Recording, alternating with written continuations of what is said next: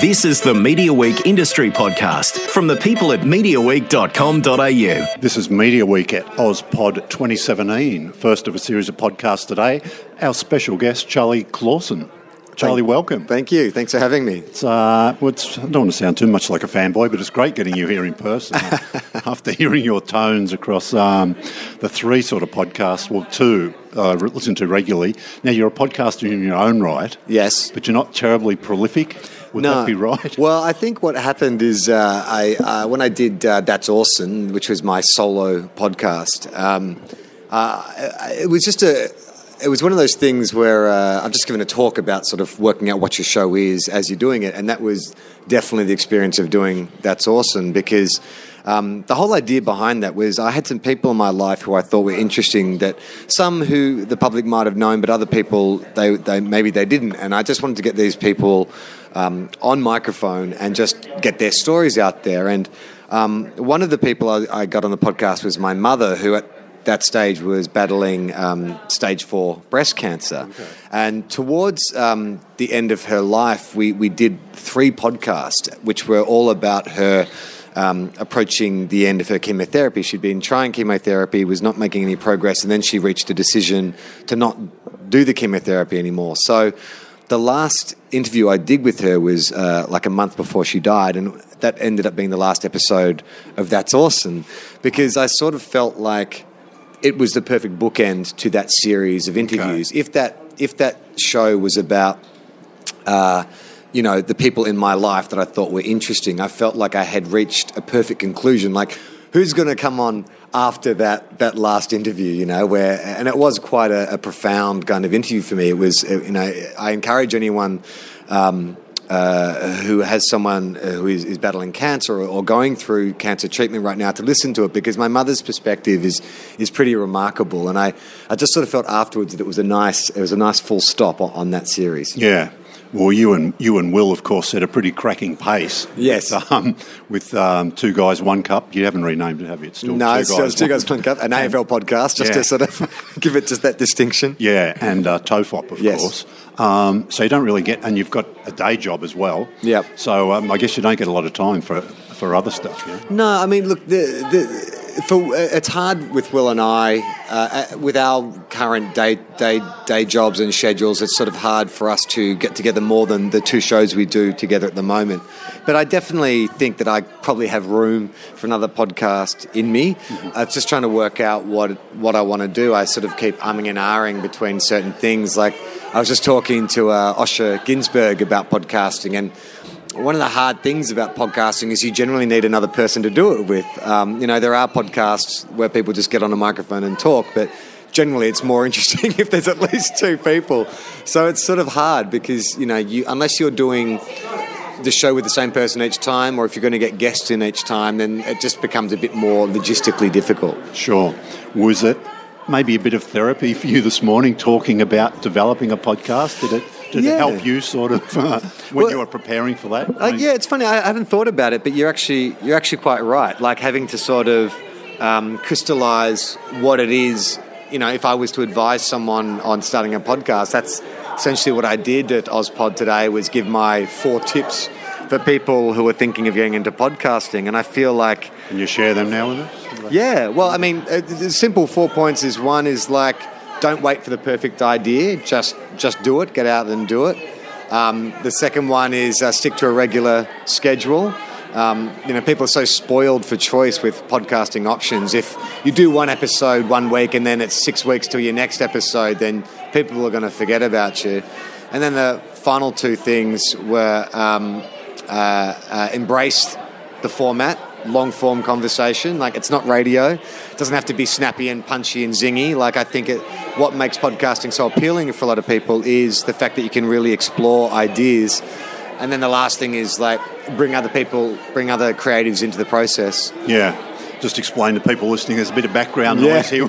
We're at OzPod and they've just had their morning break, and everybody's coming out for morning tea. But I quite like sitting out in this public area. So that's another thing about podcasts, that often the more rougher and readier, it's enjoyable because, there's stuff going on, I mean, you guys have got a couple of live podcasts coming up later this month, I think, yeah? Yeah, September 15th, 16th at the Opera House, which is insane to think that this podcast that Will and I started in my front room, is now going to be playing the most prestigious entertainment venue in Australia. But it is that accessibility that I think people like about it. I know personally, I assume people who listen to my podcast are like me in what they like in podcasts, because what we try and do with TOEFOP are the kind of shows that we listen to, and we like the fact that it's kind of not super slick, that it's something that feels like the people that you're listening to. You develop relationships in your mind with these people. Are we in a bit of a podcast bubble, do you think? I mean, you think about the days of the tech boom and stuff like that. When podcasting's gone crazy, I get a feeling it's going to get to a level and maybe pull back and find its true, the people who are going to be there for the long term, and people who aren't just thinking, it'd be great to do it, because it's a pretty big commitment, isn't it, to start it and then keep it going week after week, which is one of the great things you and Will do. I mean, you're there all the time, right? Yeah. Even though you could be across the other side of the world, either one of you.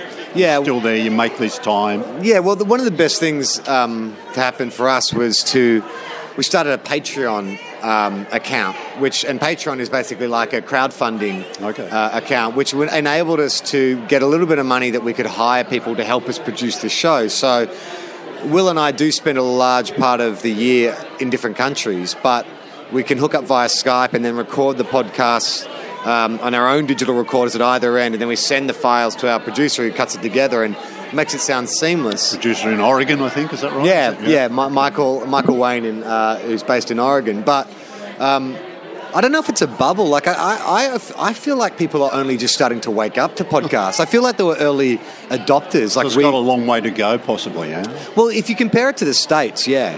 I mean, if you think about what's happening with podcasts in America, they're like gigantic superstar networks with hundreds of thousands of subscribers, like the Nerdist podcast or Joe Rogan or WTF with Mark Maron.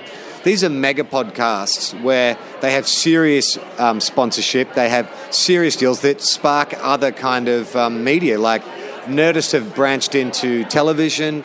Mark Maron, he was able to get a comedy sketch series off the back of his podcast. He's getting a fair bit of acting work now, I think. So he's cropping up in acting gigs too. Yeah, totally. Yeah. So I think, my hope is that, we've had a producer helping us out on TOEFOP just strategize where to go to next, and his sort of read of the landscape is that people are still catching up to what podcasting is.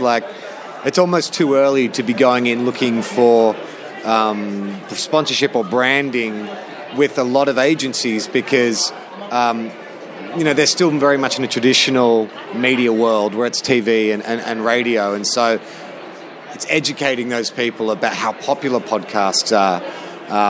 I still, when I tell people what I do with Will, have to explain what a podcast is and where to find it. People often still don't get it. Yeah. It's a very personal experience, isn't it? And I find it hard to be too critical of podcasts, because it's in a way it's like your social media. Yeah. There's no wrong podcast, really, is there? It's just, if that's what you want to do, well, it's media for everybody. Some of my favourite podcasts I would be reluctant to recommend to anyone because they are so niche, and I've been listening to them for so long, and I have such a understanding of the relationships of the hosts that, if I was to recommend it to you, that you'd listen to it, and I think it would just be a bit, you wouldn't be able to get into it as easily. But yeah, that's kind of the attraction, right? Is that you find your very specific interest, and then you find people talking about that. Sure. Tell us a little bit about you. A lot of people know you from Home and Away, of course. Now, have you left Home and Away? Yes, I finished Home and Away in December. What happened to the character? He's not dead. Okay. Well, the door's open, maybe. Well, it's good. I played Ada Nicodemu's husband, and I think traditionally she's been on the show 16 years, and every one of her husbands has ended up in a casket. So I managed to buck the trend. Right. And you've done a podcast with her too. Yeah, she did a couple of podcasts. So yeah, and I finished up Home and Away. I was almost 5 years on that, and it was a great show. I really loved it. I still have a lot of affection for all those guys, but felt like it was time to try something else. And so This year, I did Wolf Creek, which will be airing on Stan, I think in December. I was told last night that... You don't give too much away, though. I can't give anything away, but... it's Wolf Creek. But you've been talking a bit about it on Topop. Yeah. I mean, look, everyone knows what the show's about. I play a tourist and runs into Mick Taylor. You can do the math on how that goes. What might happen, yeah. But yeah, so it was just good because when I sort of left home and away, I felt like I needed to do something different, maybe something that was a bit more adult, and you really can't get more adult than Wolf Creek. So yeah, doing that, and then also, my wife and I, we have a feature film that's been through 2 rounds of development at Screen Australia. So we're in the process of getting that up. We're hoping to go into production at the end of this year. It's probably unlikely now, but early next year is sort of looking more likely for that.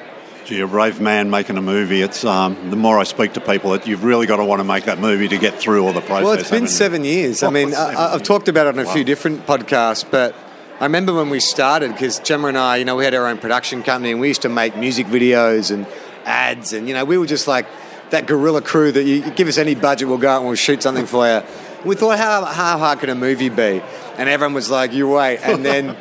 There's just so many moving parts. Like it's so much money, but there's also so many moving parts. Like you get your private investment together, but then you lose your cast, and then you get your cast, but then your private investors back out, and then you get money from a state funding body, but then they have a change of, the staff change, and suddenly you're not funded, and it's just a constant spinning of the plates. I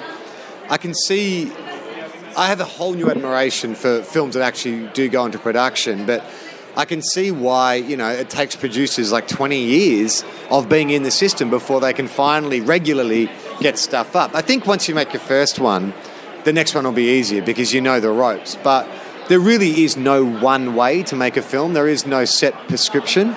It's just how you do it, And so I tell people it's like doing a house inspection blindfolded.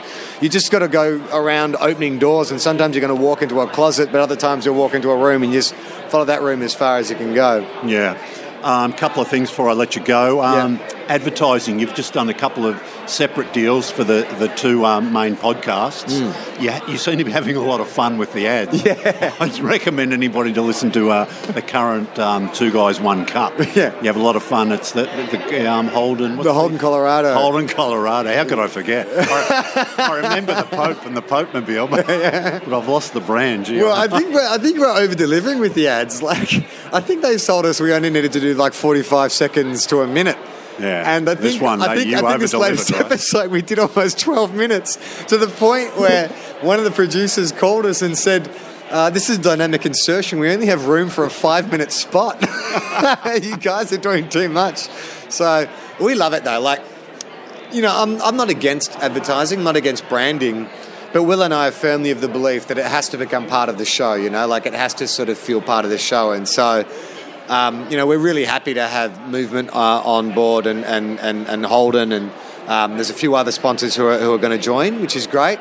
But it's stuff that we feel like we can have some fun with, and they've been very generous in allowing us to do what we do. Sure.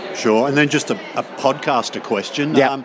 You talked about you record separate tracks on Skype wherever you are, and if you're together, you obviously don't do that. Yeah. But and then the producer puts them together. When you're together, what sort of gear have you got? Is it Zoom H6? That's that's our standard recording equipment. So when we're in different countries, Will just records onto his H6, I record onto mine, and then we just upload that file to a Dropbox site. Our producer accesses it, and I don't know what software he uses to cut it. I assume it's probably more sophisticated than what we were using when we were doing it ourselves. Yeah. If we even... But it's great you've got someone you can just give that to, isn't it? Yeah, well, I mean, like whenever people sort of... we don't get it a lot, but when people get a bit cheeky about the fact that we have advertisers or the Patreon, it's like, well, you wouldn't be getting the show each week if we didn't. Mike Howell is the reason this stuff gets made. Yeah. Have you had a bit of a kickback at all? Oh, no, there's been some cheeky comments. Like, I mean, because, you know... You'd be disappointed if there wasn't. Will's catchphrase is always, fuck off, it's a free podcast. And so people are like, well, you can't exactly say that anymore, can you? So, Sure, yeah. Look, great. Look, thanks for chatting to us today. No, anytime. TOEFOP live, Sydney Opera House. Yeah. Possibly still a couple of tickets from one of the shows. I think one's sold out. Yeah, Friday the 15th of September is pretty much sold out. If you're going on your own, you can probably get a seat on your own, but I think like it's one of those things where it's only like one seat here, one seat there. Sure. There are still tickets available for the show on September 16th, but that is selling quite quick. So I'm not sure when you're putting this up. Yeah, this will be up pretty much today as we're speaking. Okay, so I would say that you'd want to get in before the start of next week. It'll probably sell out. Yeah, wonderful. Okay. Thank you. You go legit, mate. It's great to see. Go legit. I love it. Thanks.